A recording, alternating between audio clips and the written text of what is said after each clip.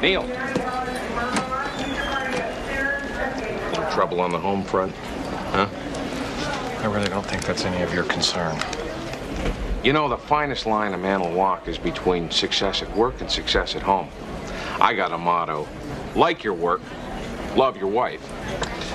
Well, I'll remember that. What's the flight situation? Simple. There's no way on earth we're gonna get out of here tonight. We'd have more luck playing pickup sticks with our butt cheeks than we will getting a flight out of here before daybreak. I guess we'll find out soon enough. Yeah, but by the time the airline cancels this flight, which they will sooner or later, you'd have more of a chance to find a three-legged ballerina than you would a hotel room. You're saying I could be stuck in Wichita? I'm saying you are stuck in Wichita. Ladies and gentlemen, may I have your attention, please? I'm sorry to announce that we're canceling Flight 909 due to severe weather in Chicago. Hi, I was wondering if you had any rooms available for tonight?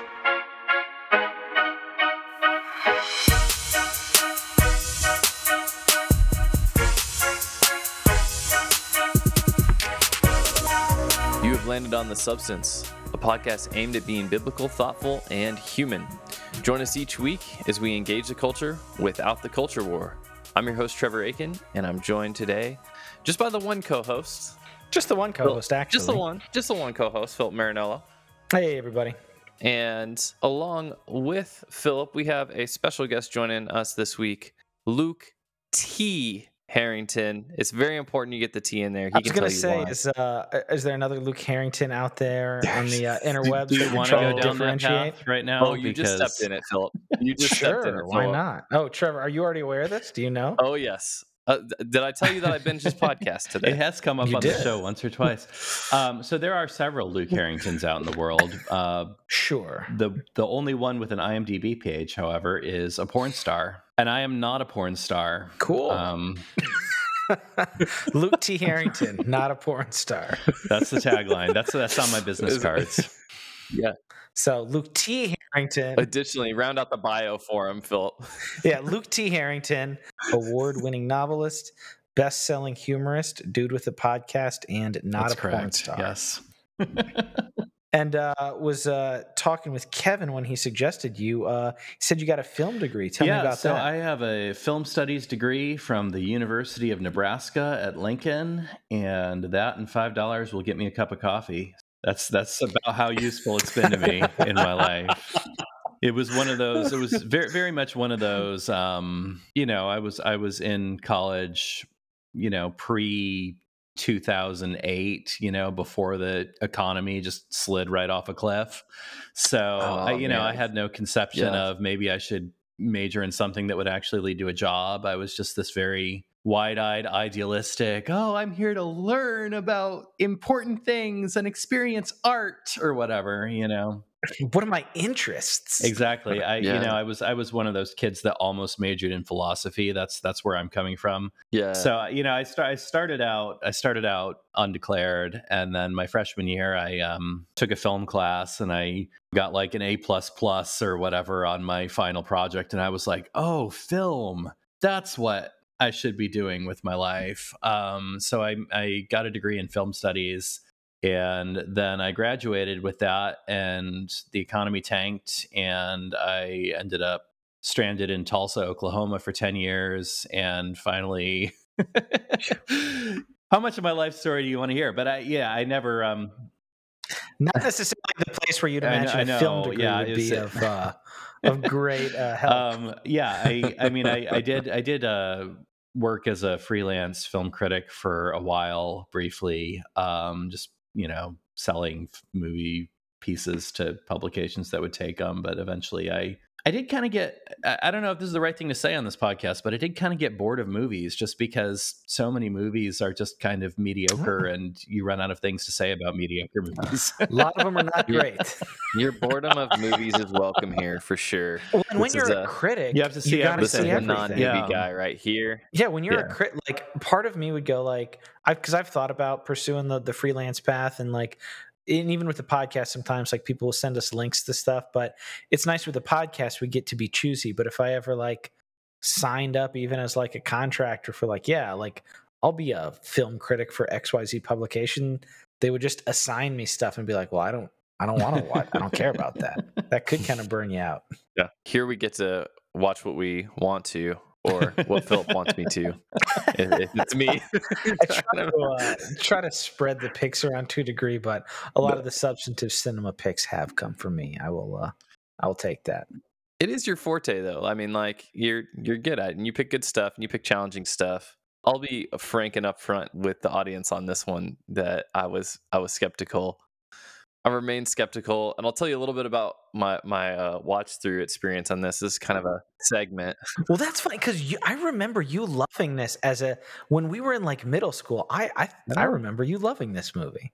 Did I love this movie? I feel like you did. So, I mean, my memories of seeing this in middle school is very, very hazy. If that was the time that I saw it, even I don't even remember. I think it was probably the first R film that I ever saw as well. So looking back on its content, in my mind, it loomed like a way skeezier than it like was. A PG-rated movie with one scene of profanity, pretty much.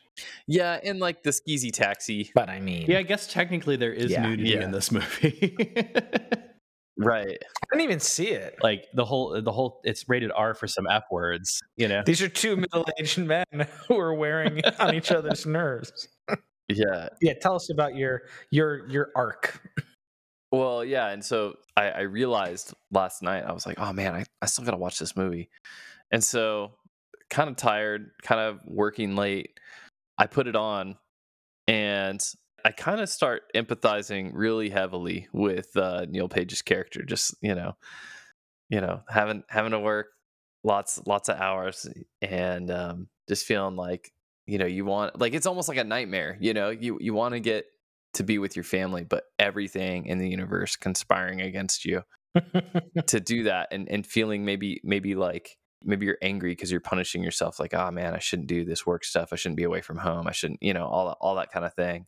And I don't know, it felt less comedic. Like I could tell there was bits that were supposed to be funny, but I didn't laugh really at all. I was gonna ask, did any of it, like, did you think it was funny? The most anything landed was I went, huh, like once. Wow. Because there was I think that maybe the moment where they were all laughing at the car on fire, just because of just the abject futility of it all. It can't get worse than this. Here we are. Yeah. What else are you gonna do? Yeah, exactly. Interesting. Well, I mean, it came out in the late 80s. I guess we could say spoiler warning. If this is not a Thanksgiving tradition of yours, if you've never seen it, we're going to talk about it. Also, if the ending isn't completely obvious from like the onset of the film, what's going to happen? I don't know. So spoiler warning. We do that for movies that the plot is important, but we will say if this is not a film you're familiar with and you care, there's like kind of one thing to be spoiled in this movie.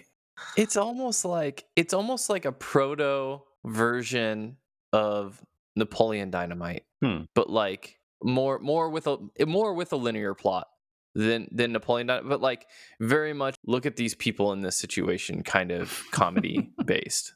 Interesting. Is that like off the cuff, or are you working on that? Is that like a theory of yours? No, it's not a theory. Like, honestly, don't make it any more complex or of a take than it needs to be. Like, I think it's anything just like a random thought Napoleon that popped Dynamite. in my head as I was watching the film. I was like, I think it's a very funny, like, funny. It's a very like tight script. It's like 90 minutes. And I thought it was very funny. Luke, is this one that's been like a tradition for you? What's your relationship previously with the film? Okay, so do you want to hear the whole my life story as it applies to planes, trains, and automobiles? You're here. Okay, so absolutely. Yep. I think our listeners are like, they better say yes to that. I will say I've seen this movie 3 times. The third time being when I rewatched it for this recording session. First time was with my high school girlfriend at her house, and her parents weren't home, so there was probably more making out than actual movie watching involved. Am I allowed to say that on a Christian podcast? I'll say the first time I watched it, I was just kind of really almost shocked by just how kind of mean-spirited it was. We've seen this kind of I feel like it's riffing on a very established like vaudeville trope of like the odd couple, straight man and weirdo, and sure. I mean that thing has been done in a lot of road comedies as well. But I feel like typically when you're talking about like a vaudeville odd couple duo like Abbott and Costello or Laurel and Hardy or whoever, it's very slow burn, right? Like one guy will be extremely obnoxious, but the other guy, he's usually like a long suffering type who will just either just put up with it as long as he can, or else like the obnoxious guy just doesn't get that he's annoying him, and it'll be a slow burn to like maybe a blow up towards the end of the movie. And Planes, Trains, and Automobiles doesn't do that, interestingly. Like, yeah, Steve Martin's blow up, I think, happens like 20, 30 minutes into the movie. Yeah. It's like 25 minutes like, in. Yeah. It's like before they even go to sleep for the first night, like they know exactly how they feel about each other, which is very strange. And it's a movie that it seems completely uninterested in making either of the characters at all likable, Yeah. They're both kind of awful people in their own way. These are the same thoughts I had. That was my reaction to it the first time I watched it, which was when I was in high school. So this would have been, 2000-ish, right around the turn of the century. So about 10 or 15 years after it first came out. This is your thoughts with distractions. Yes, exactly. So I was like, why does anybody like this movie? That was kind of my take. And I watched it maybe 10 years. I watched it again maybe 10 years after that. And the only reason I watched it was because my wife was a floor nurse at a hospital at the time.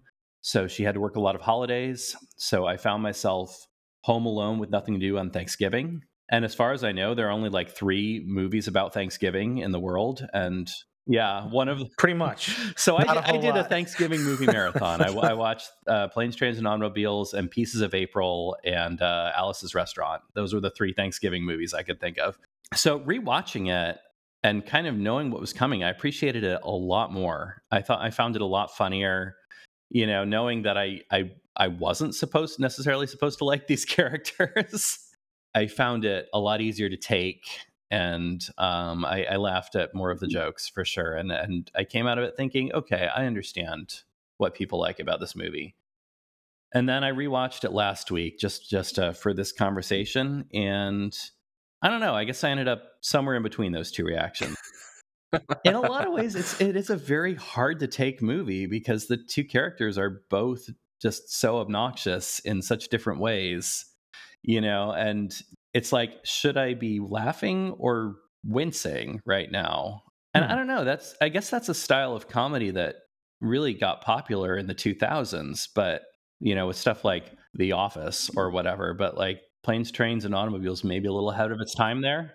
Oof, yeah. The Office is rough, especially the early seasons. So I'll say, I mean, my take is, I'll probably be on the other side. I don't know. When I was younger, I watched it because it was the thing. Like you said, there's only a couple of Thanksgiving movies, really. It was never like it wasn't like Die Hard or Muppets Christmas Carol where I watched it every year.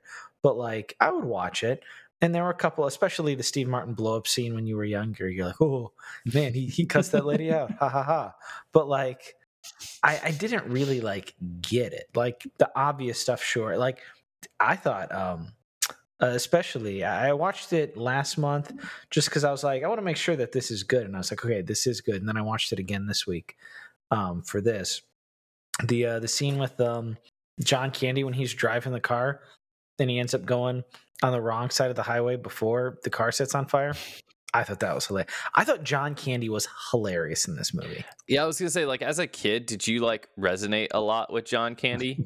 Me? Is that like? No. I mean, like with his kid, like with Dell, like were you like? No. I'm just saying, like Dell's like. No. Yeah, no. He was a super nerd. No way. I didn't really resonate with either one. I just thought he was like a fat funny dope. Like he just made me laugh. It really is. It's very much a movie about middle-aged men. And the whole time I was watching it, I was like, I don't think I can imagine anyone who's not a middle-aged man really relating to this movie. which is unusual. Like, they don't make a lot of movies for middle-aged men.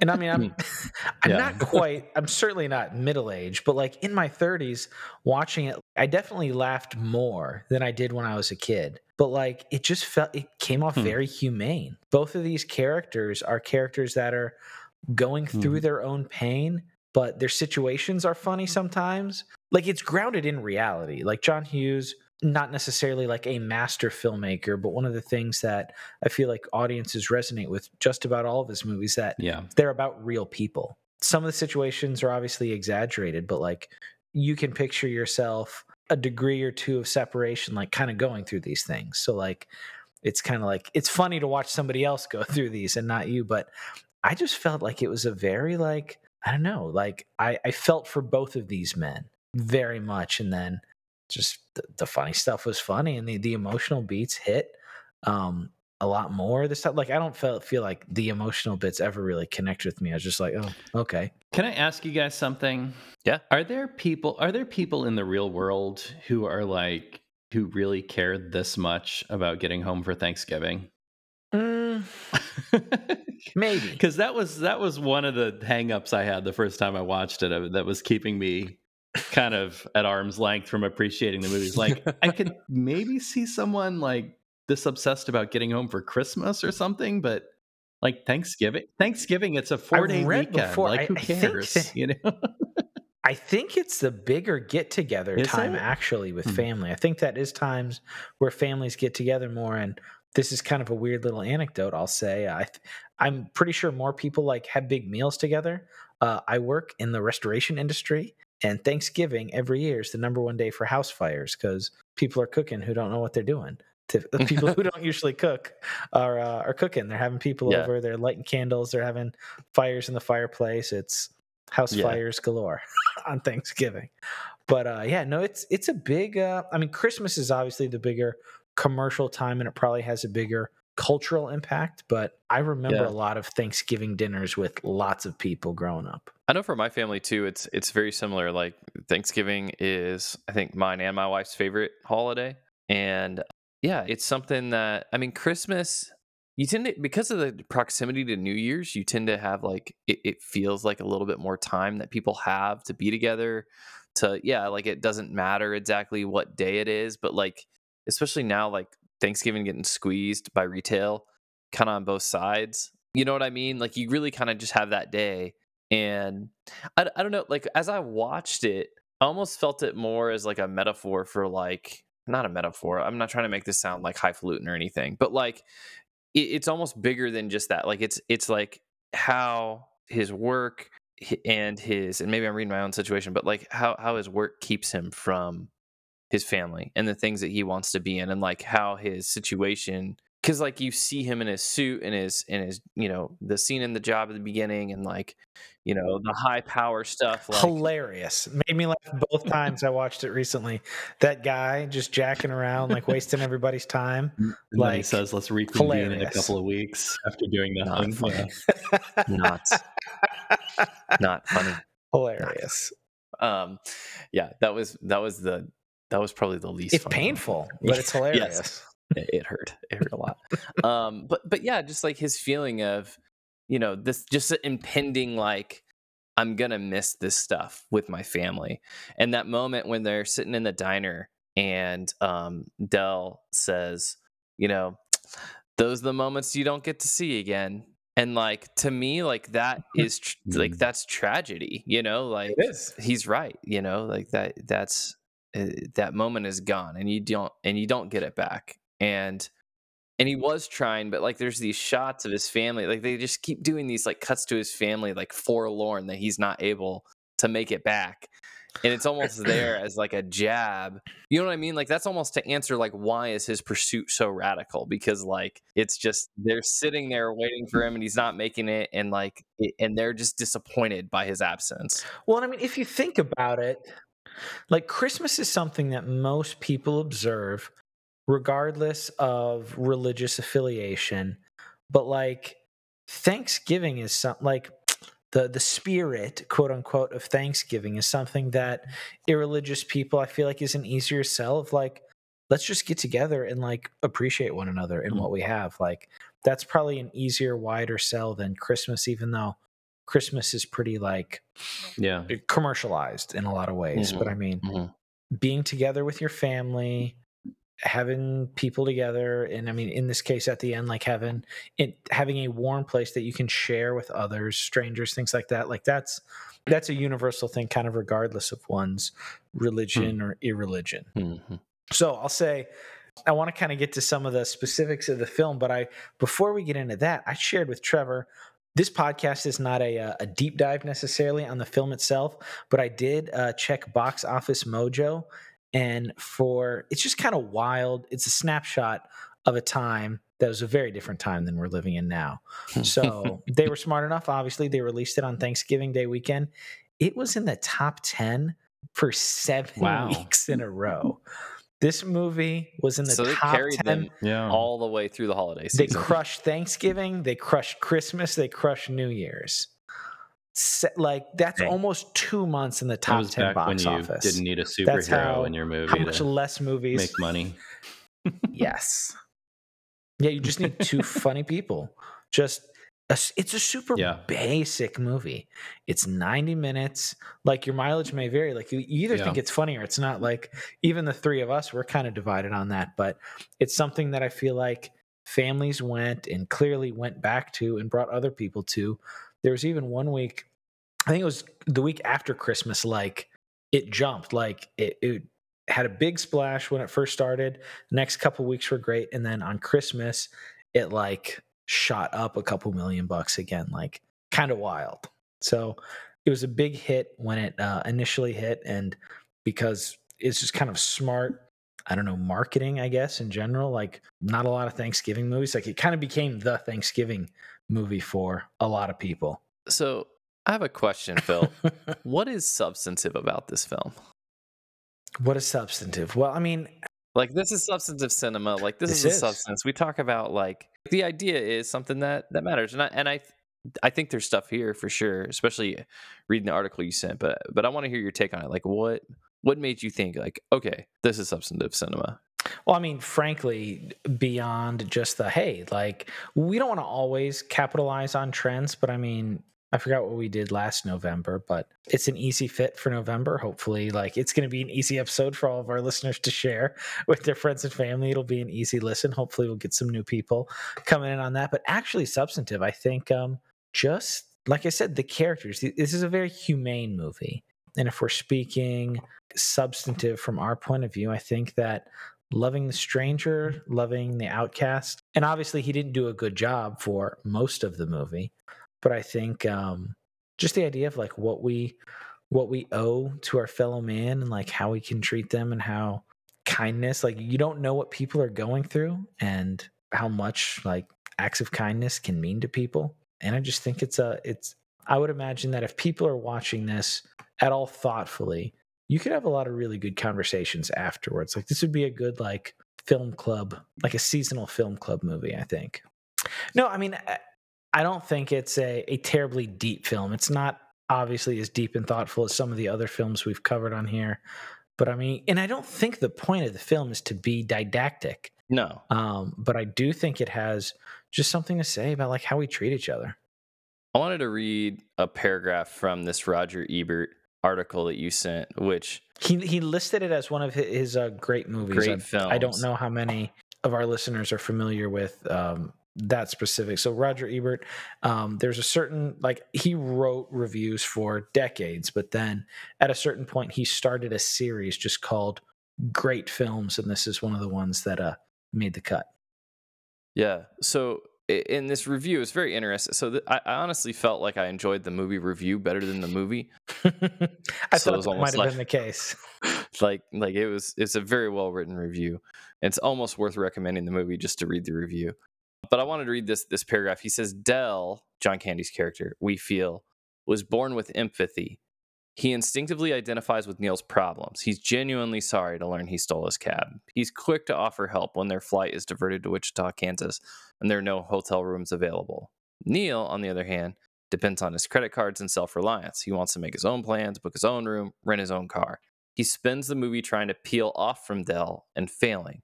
Del spends the movie having his feelings hurt and then coming through for Neil anyway. I have interactions with that paragraph, but I'd love to hear y'all's interactions as well. Like this, do you feel like that rings true for the movie? Is there things that you agree or disagree with? So Say that last sentence. So especially the points he says Del, we feel, was born with empathy, and then he lists off what his evidences are. I'd agree with that one, but say the last sentence. Neil, on the other hand, depends on his credit cards and self-reliance. He says Neil spends the movie trying to peel off from Del and failing. Sure, Del agreed. spends the movie having his feelings hurt and then coming through for Neil anyway. It's interesting that both of these characters are in sales in one way or another, right? Like Neil and Del are those the names I keep wanting to say Steve Martin and John Candy, but we can say Neil and Del. Yeah, so That's easier. The Steve Martin character, though, he's in like the Fifth Avenue, New York City, designing magazine ads to sell cosmetics to rich people or whatever. Whereas John Candy, he's on the ground, like actively selling to people. And it is interesting to see that contrast of personalities, that they can be technically basically in the same field, but the skill set for tricking rich people into buying makeup versus the skill set for tricking, roadside motel managers into buying shower curtain rings can be very different skill sets. Or random people in the convincing them the bus stop. Earrings were that they're earrings. That was probably one of my favorite scenes. I just thought that was really hilarious. Yeah, I think the part. So I think that 80% of that rings true, especially his statement towards the end. I think the part that I disagree with is this Del, we feel, was born with empathy.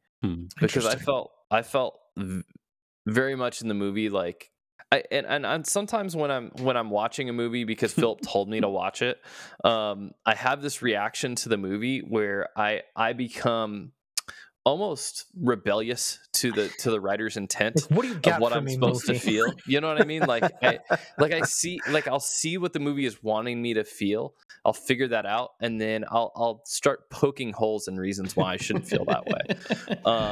And John Hughes movies as in particular, the moviegoer does, as movie viewers do. So this is, I guess, this is Trevor works out his problems on the podcast. No, I'm just kidding.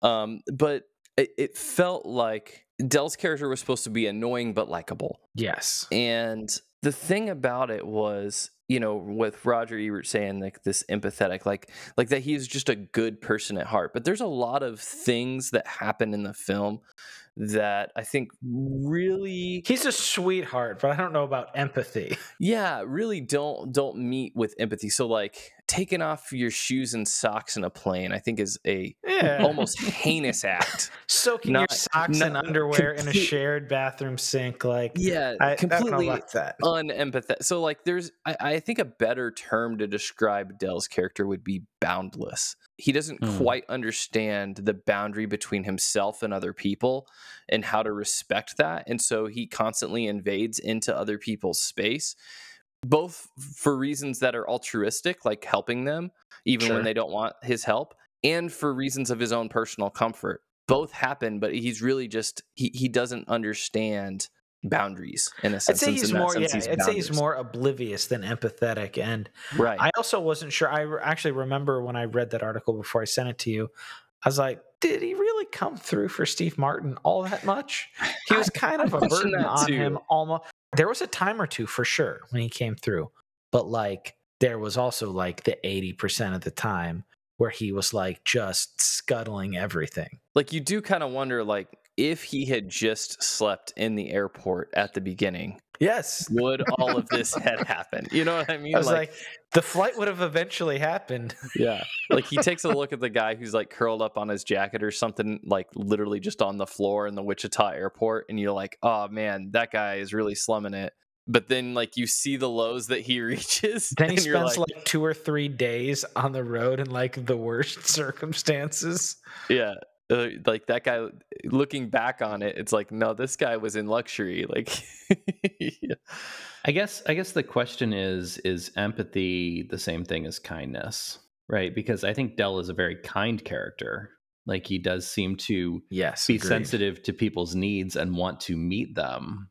But I feel like he's sensitive. I don't know exactly about if I would say he was kind though. okay. Like I think there He's are times gentle. when he is gentle. He does, and he cares. But the other thing too is we find out like part of the reason he cares is also because he's lonely. Like he doesn't. It's not necessarily motivated from a like. It's not like altruistic. Yeah, it's not just like I am from the goodness of my heart and from my position want to help this person in need. So much it is like he latches on almost in a codependent way to this person who he feels like because he stole his cab accidentally and the guy called him on it. Now they have a relationship, and so then it's like, how do I I think there is a sense. I don't want to be too harsh on him because, like, yeah, you don't want to overthink an '80s comedy too much.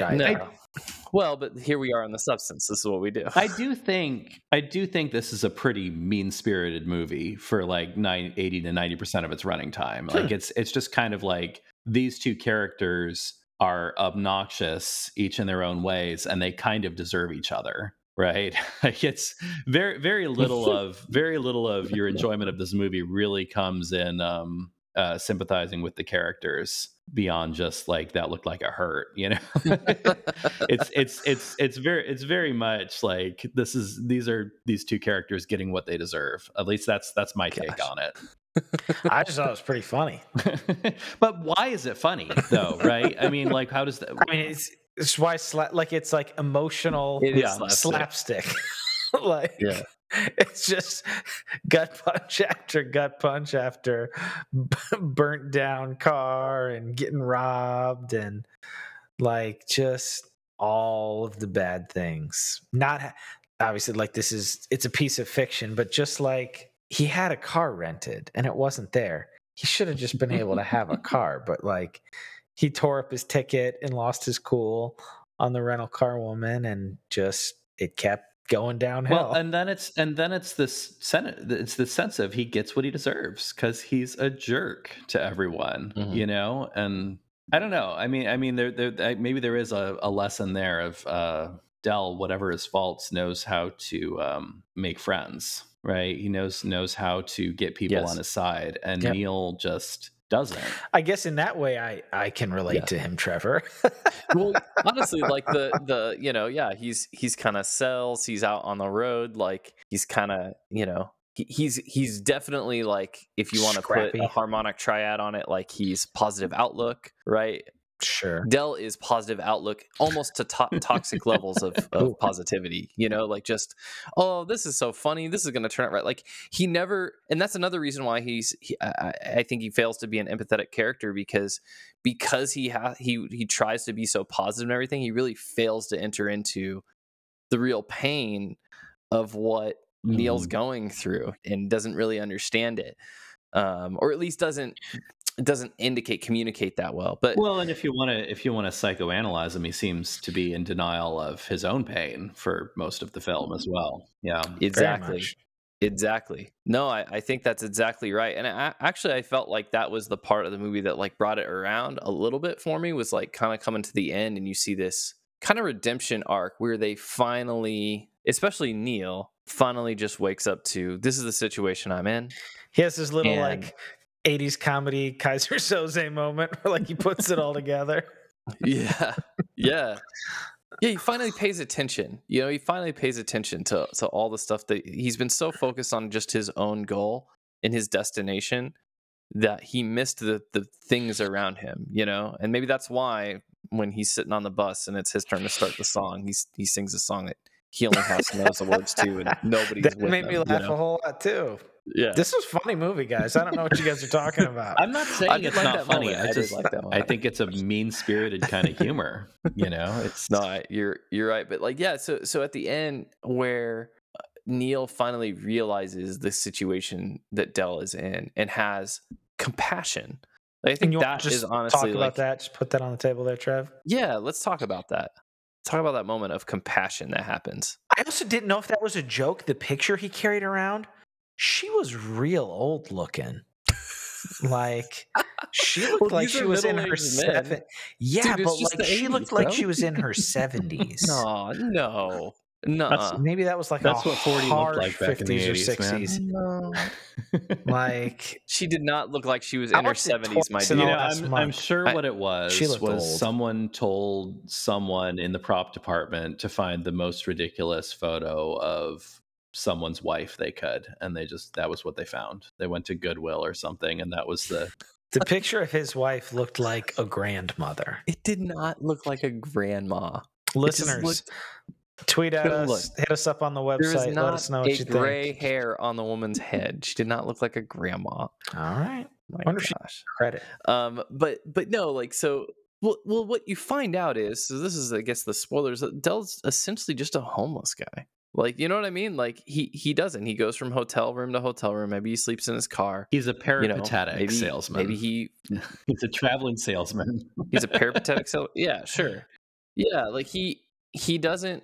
Yeah, he doesn't have a place. And when he says, he hasn't been home in years, he was telling the truth. I don't know. He doesn't have I don't know if this is what we're talking about right now, but to me, that was like kind of a huge plot hole. That creates huge plot holes in the story of like, why does he want so badly to get to Chicago? I don't understand. That's true.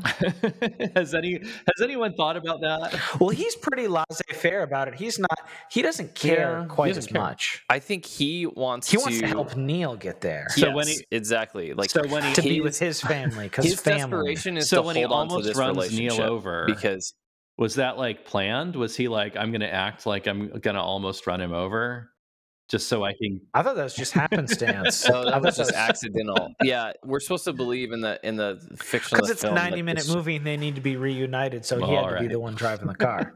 Yeah. So it's ridiculous, but yeah, at the end of the day, right after Steve Martin insults the taxi guy's manhood, also very funny. Oh man, yeah, and then ends up on the helium, gets punched in the face and lifted up by his genitals. It's brutal. It's a brutal scene. Yeah, but yeah, he finally gets to Chicago and puts two and two together that Dell doesn't have a place, and he welcomes him in. He finally sees what's in front of him, and it is a testimony in a sense to you can get so narrow-sighted. And I think to Roger Ebert's point about like the individualism, like Neil is very self-reliant, whereas Dell is very like he needs others to make do. And that's part of the reason why they have their conflict. But if anybody has like, I guess, a kind of redemption arc, it's not Dell, who really doesn't change in the film. He is who he is. Correct. I mean, he says as much. I like who I am. But Neil kind of has this moment where he realizes that it's not just all about his own individual, what he's trying to pursue and him getting to his goal, but there's actually someone here that needs him, that he could help out, and he wants to. Because I think actually Neil fundamentally is a somewhat, maybe even empathetic character and caring character once he's able to get, you know what I mean? Like, it takes him a while because he's so dead focused on achieving this logistical goal of, get to the place. And I think it almost speaks to just, you talk about this on your podcast, Luke, like systems and society and how we get plopped into this thing. And now like we're doing things that maybe as an individual, if we just really had full freedom, we wouldn't want to do. But because of the system and the reality that we're in, we act in ways. And I felt like a lot of his anger came out of that. He was just so frustrated with all of his situation that he's plopped in. But when he finally gets to where he's going and like has a second that he thinks, he's really able to extend that compassion, and he stops thinking just about himself when he starts thinking about the person next to him. Well, that's kind of interesting too, because when he thought he was in the clear when he first got on the train of the planes, trains, and automobiles, which I also kind of appreciated how like that was the order of operations that they attempted in the film. Yeah. The plane thing got jacked up. He had a terrible hotel experience, but then he got a train. He's like, I'm going to be good. And then he was just like talking to the girl next to him. He was like a happy camper and actually like focused positively on someone else. To kind of your point, he operated that way both times when like things were going well for him. Hmm. He couldn't like in a situation of stress, he could only think about himself. But like when things were going well, he was kind of able to think about other people. Yeah. And even still, like, in that scene, he hasn't fully completed his transformation because he's still trying to ignore Dell. And it's almost like being there for that person who needs you, even when it's inconvenient, even when you keep tripping over their stupid trunk of garbage that they're lugging around everywhere. It's certainly not as dramatic, but he does kind of have like a Thanksgiving Scrooge experience. Like, oh, I'm a changed man. Like, I can kind of like see the good in people, and like I want to be more generous. Like, just because he realized he learns the true meaning of Thanksgiving. Yeah. Just like he's like, oh, okay, man, this guy doesn't have a home. His wife passed away, and he's just kind of like existing. Like, I feel bad for him, and that's kind of his thing. Yeah, and I think that gets to some of the stuff that what Ebert said about the film and how it really is about like not judging a book by its cover. There's initial impressions maybe they got of each other and we get of both the characters, but as you learn more about each one of them through all of their mishaps in the film, especially for Dell's character, once you understand his backstory, it puts so many things in context. Like, I found him genuinely annoying through most of the film. Like, just you're supposed to, just very unfunnily annoying. This man needs help. Like this man just needs help. Like that was my feeling the whole time. But then at the end you realize why. And he actually does. That's part of that's part of the character. Yeah. And once you realize that, then it's like, oh, okay, like you start to have compassion on some of the other stuff because, and I feel like that's so true in our culture in general. If I guess I'm trying to extrapolate a point here, is once we really humanize people by learning their history, by learning their backstory, by hearing a little bit about their story, even people who annoy us or we don't agree with them or we find their views noxious to us or toxic or whatever,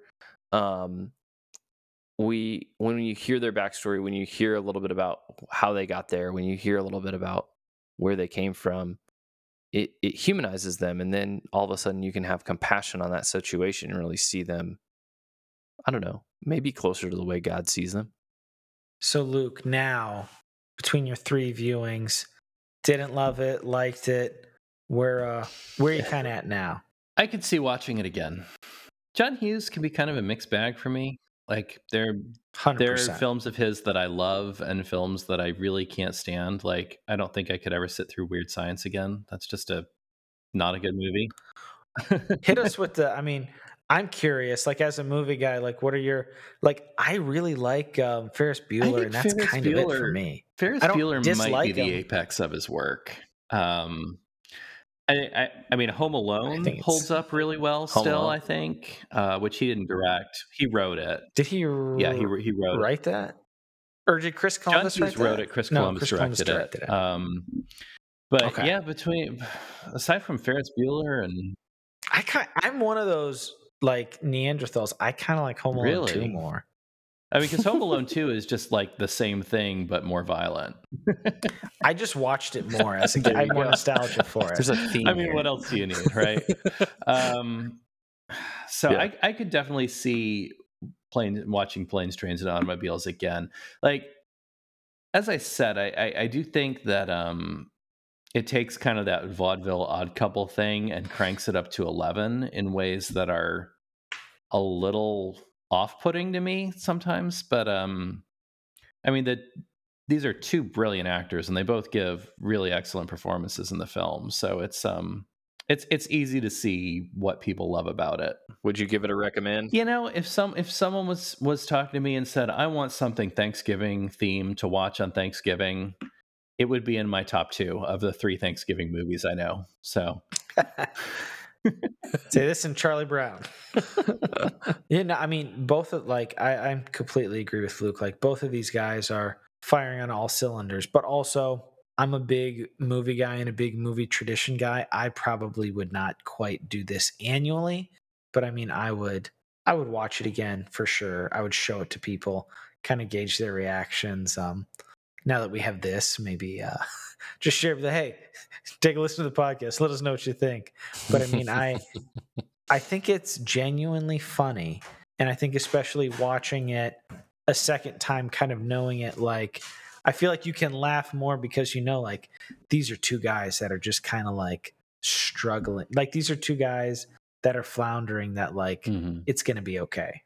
Like, these are two guys in pain that are doing their best in ways, but like, it will ultimately end up being okay. Yeah, for me, I've gone back and forth on this a lot, and what Luke said about his first to second viewing almost got me to the point to think, maybe, I don't know, maybe I'd recommend it, because I've been sitting on the fence on it like for 24 hours.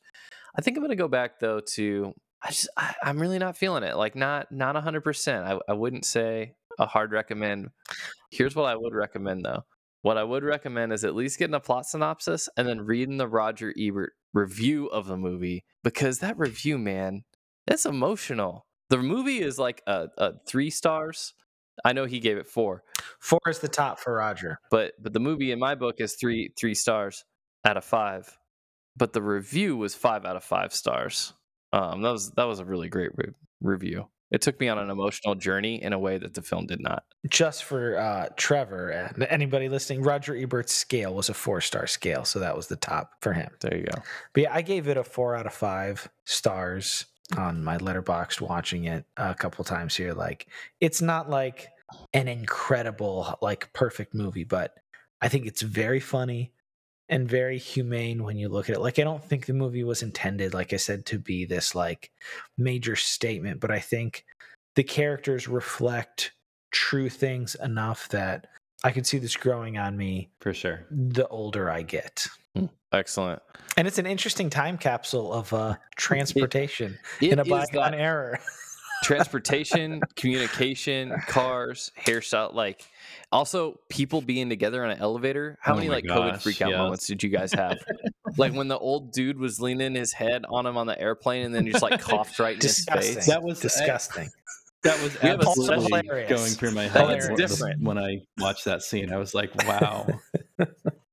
COVID has definitely made me hyper aware of how disgusting many of the things we do day to day are. Oh yeah.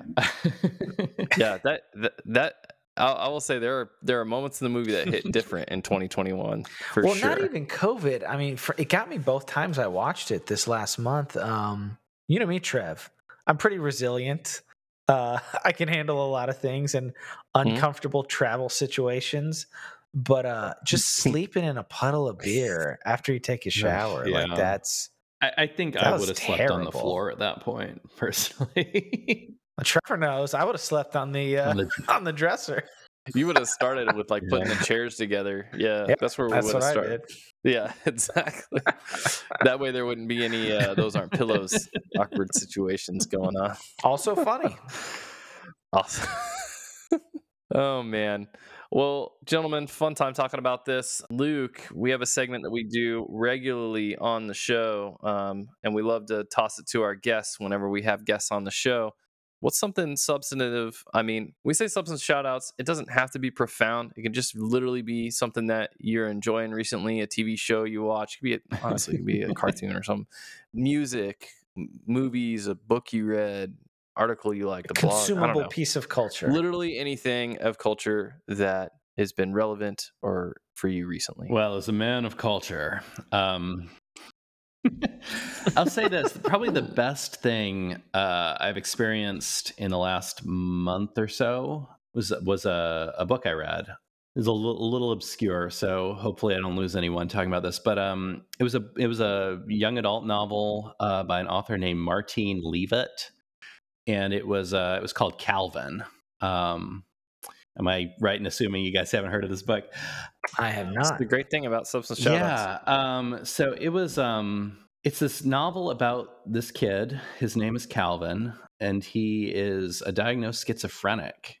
It's a really weird book. The kid was born the same day that the last Calvin and Hobbes strip ran. Okay. And so he's got this weird obsession with Calvin and Hobbes, and he's convinced that his fate is controlled by Bill Watterson, the author of Calvin and Hobbes. So yeah, he's been living with schizophrenia. He's got an actual imaginary friend who's a tiger named Hobbs that won't leave him alone, and he's trying to get rid of.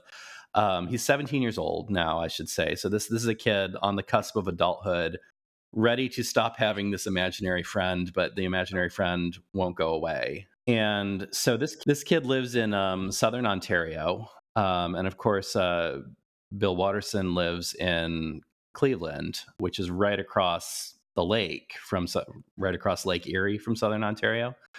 So somehow this kid gets it in his head that what he needs to do is walk across the lake. It's the dead of winter. The lake is frozen over. He needs to walk across Lake Erie and convince Bill Watterson to draw one more comic strip that will show Calvin as like this well-adjusted, non-schizophrenic teenager, and he's convinced that will solve all his problems.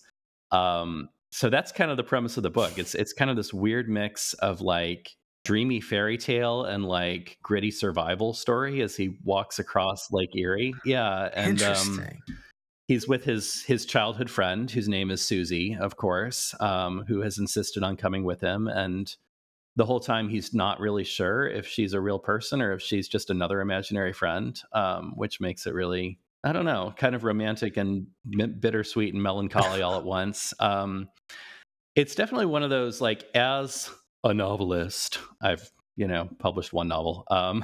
It was one of those books that I read it and I was like, dang, I wish I'd written this, because this is really good stuff. So that's my recommend, Calvin by Martine Leavitt. And listeners, according to Amazon, it's under 200 pages. Yeah, so it's a quick read. It's a fun read. Awesome. Interesting. And tell us briefly, so obviously we're going to get to plugs here in a second. Tell us about your book. Was that a horror book? I heard you say on the show. Yeah, I've published 2 books. Okay. One, like, that they have nothing at all to do with each other. I'm an unmarketable disaster. So I published one novel. It was a psychological thriller. The title, Ophelia Alive, a ghost story is the subtitle. And that I published that with a just kind of a little mom and pop publisher in Cincinnati back in 2016. The publisher has since shut down, but I did just kind of put it up on Amazon as like a self-published book. So you can still read it. You can still, if you have Kindle Unlimited, you can read it for free. Yes, you can. And indeed. I have one other book, which was a nonfiction book. It was called Murder Bears, Moonshine, and Mayhem, Strange Stories from the Bible to Leave You Amused, Bemused, and Hopefully Informed. And that came out from HarperCollins Christian back in 2020. Very nice. Oh, boy. Luke, I don't know if you're aware here. Ophelia Alive, if you get it on Kindle there, it is 666 kilobytes. Oh, wow. Kind of concerning. Nice theme work there for your horror story. Did you plan that for your ghost story? That was not planned. I will say, though, the other book, my quote-unquote Christian book, I was checking its Amazon stats once, and it was like right at number 666 on the religious humor charts. So wow. What is obviously the sub? I really like long subtitled books. Can you give us the elevator pitch beyond for Murder what the Bears? Subtitle's clearly saying? Yeah, it's yes. It's just a overview of all the weirdest parts of the Bible, arranged by topic, with lots of poop jokes and lots of quasi-academic historical notes as well. It is put out by a Christian publisher, but written more with a general audience in mind. So really, anyone who wants to learn more about the Bible and or laugh, it's for you. Very nice. There are some really funny things in the Bible for sure, and very true. The murder bears. I'm guessing you're referring to the scene where the prophet's walking and the kids are like making fun of its bald head or whatever, and he summons. Just talking with some people about that the other day, actually. Yes. What a scene! It's very strange. 2 Kings. Elisha curses some kids, and bears come out from the woods and maul them. Every 12-year-old boy's favorite Bible passage, Yeah. Yeah, be careful who you joke on. And I think we mentioned this off the air. I don't know if it'll make the beginning of the show, but your podcast Changed My Mind is really, really enjoyable Thank show. you. I Yeah, love the premise. I do a podcast, so if you're listening to this, you probably like podcasts. Maybe check mine out. It's called Changed My Mind with Luke T. Harrington. There is another podcast out there that's just called Changed My Mind because I didn't do my due diligence in making sure the name was unique, but you want the one with my name and my picture on the cover. And it's an interview podcast where I interview people who have changed their minds about big, important things, I like to say. And it's mostly about the process of changing your mind, so we don't typically get deep into the weeds of like discussing nitty gritty stuff so much as I just kind of invite people to tell their story and why they changed their mind. And we do everything from politics and religion to like really little stuff like pop culture and punctuation. We did an episode on the Oxford comma, for instance. Ooh, dig it. Yeah. So, Well, how did the switch go on that one? he went from anti to pro. I like it. I've actually got an unreleased episode. It's in the can. I haven't put it out yet. That's also about the Oxford It's comma, the other way? but the guest went the other direction from pro to anti. So That's a shame. Yeah. That's a shame. But I'll listen to them both with rapt interest. And actually, Luke, so the Substantive Cinema we try to do once a month. We're super Yeah. grateful you came and joined us. Doors open. We'd love to have you come back. I think because we talk a lot about obviously religion and culture, and we talk a good bit about like just politics and civic engagement.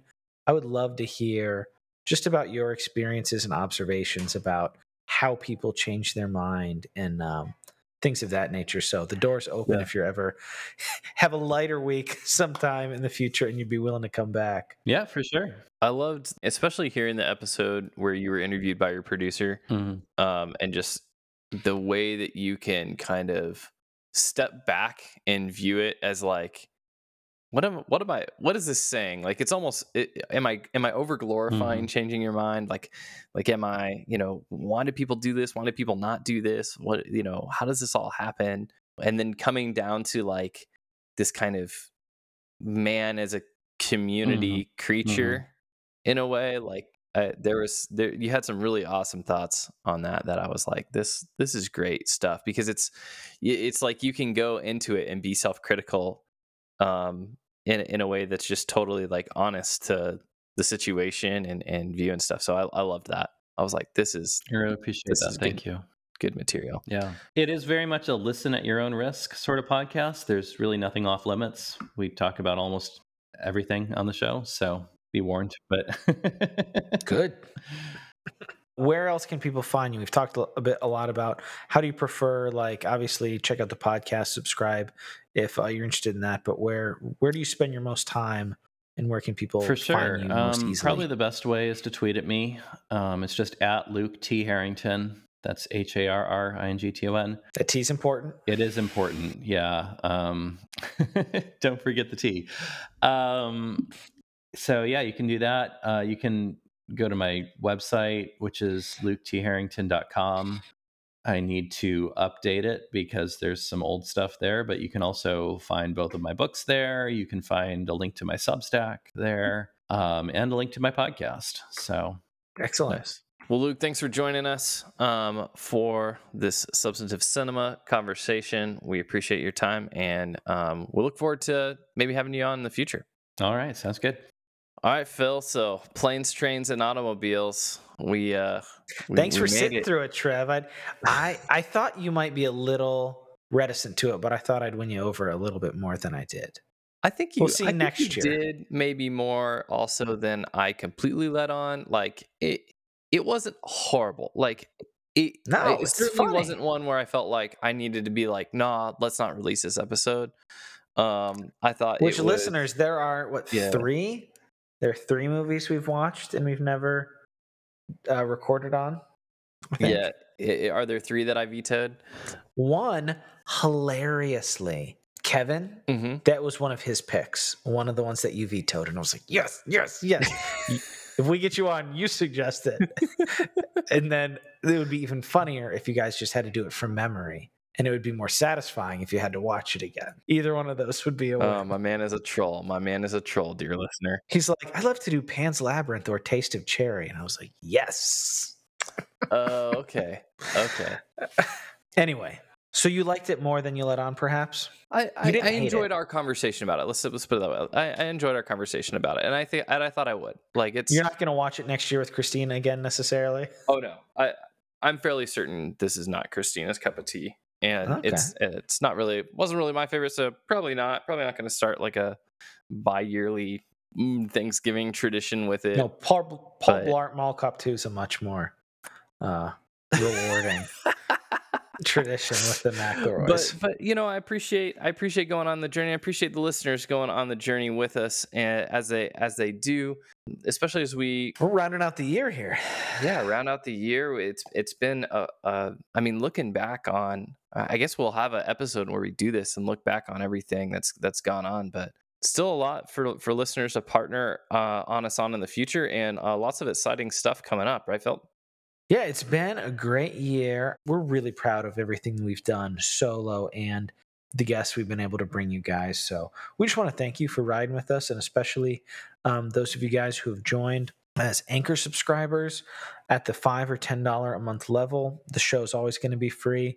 There may be more things in the future that we add, but we're always committed to bringing you a high quality free show here at The Substance. But like we said, if that's something you're interested and able in doing, we always appreciate folks who can do that. You can find that in the show notes link. Or if monthly support on Anchor is not really your cup of tea, what you guys can do is send us individual tips. If you're just feeling the holiday Thanksgiving spirit, where you get something at the end of the year, you're like, I've never really signed up. I'll throw them a couple of bucks. You can do that on Cash App at $the Substance Pod. And you help us. You guys are the ones who gave us the website, thesubstancepod.com, where you can go and interact with this episode. Maybe we can kind of rope Luke into engaging in some of the comments. If you guys have wanted to engage with any of the things he said, or you checked out his podcast and liked it, let us know in the comments on the website. We've got some plans for 2022, which is kind of crazy to say. Like 2022 is on the horizon, Trev. How does that feel to think about? Dude, I feel like we're maybe just starting to emerge from the time soup that has been the 2020 and like COVID time. Pandemic. Like 2021 really does feel like the B side of 2020. Like it really feels like 2020 part 2. Yeah, somehow it's like we entered some wormhole in March of 2020 and we've kind of like started to emerge from here. I wonder if this is what like Noah felt like the first couple of days out the ark. It was like, the heck happened? What time is it? Like, what day is it? And then now we got daylight savings time. My boys are very confused. Oh my goodness. As Philip mentioned, website is substancepod.com. Substancepod.com. In a similar vein, you can send us an email at thesubstancepod@gmail.com. And if you really just want to do the old telephonic style of communication like they do in planes, trains, and automobiles, if that's got you transported back to a day when people had home phones. This is not a home phone. It is very much voice over IP line. It's an internet phone, actually. It's very futuristic. And it does have 10 digits. And they are 913-703-3883. Boom.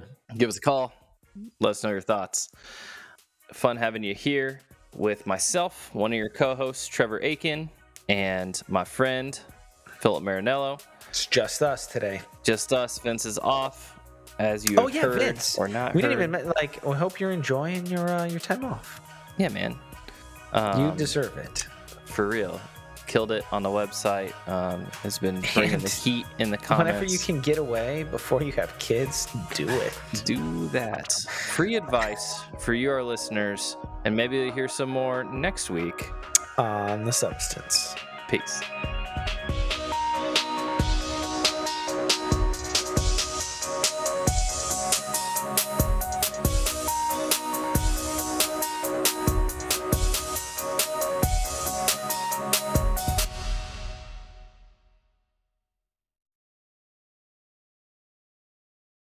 Award-winning. Oh, God, golly, I'm gonna reset. Luke T. Harrington. In a similar vein, you can find us to send an email, blah, blah, blah. Let's try again. In a similar vein is very much voice over IP line. It's an internet phone, actually. It's very futuristic. But it does have 9 digits, and then they are 913-703. 10 digits? And it does have 10 digits.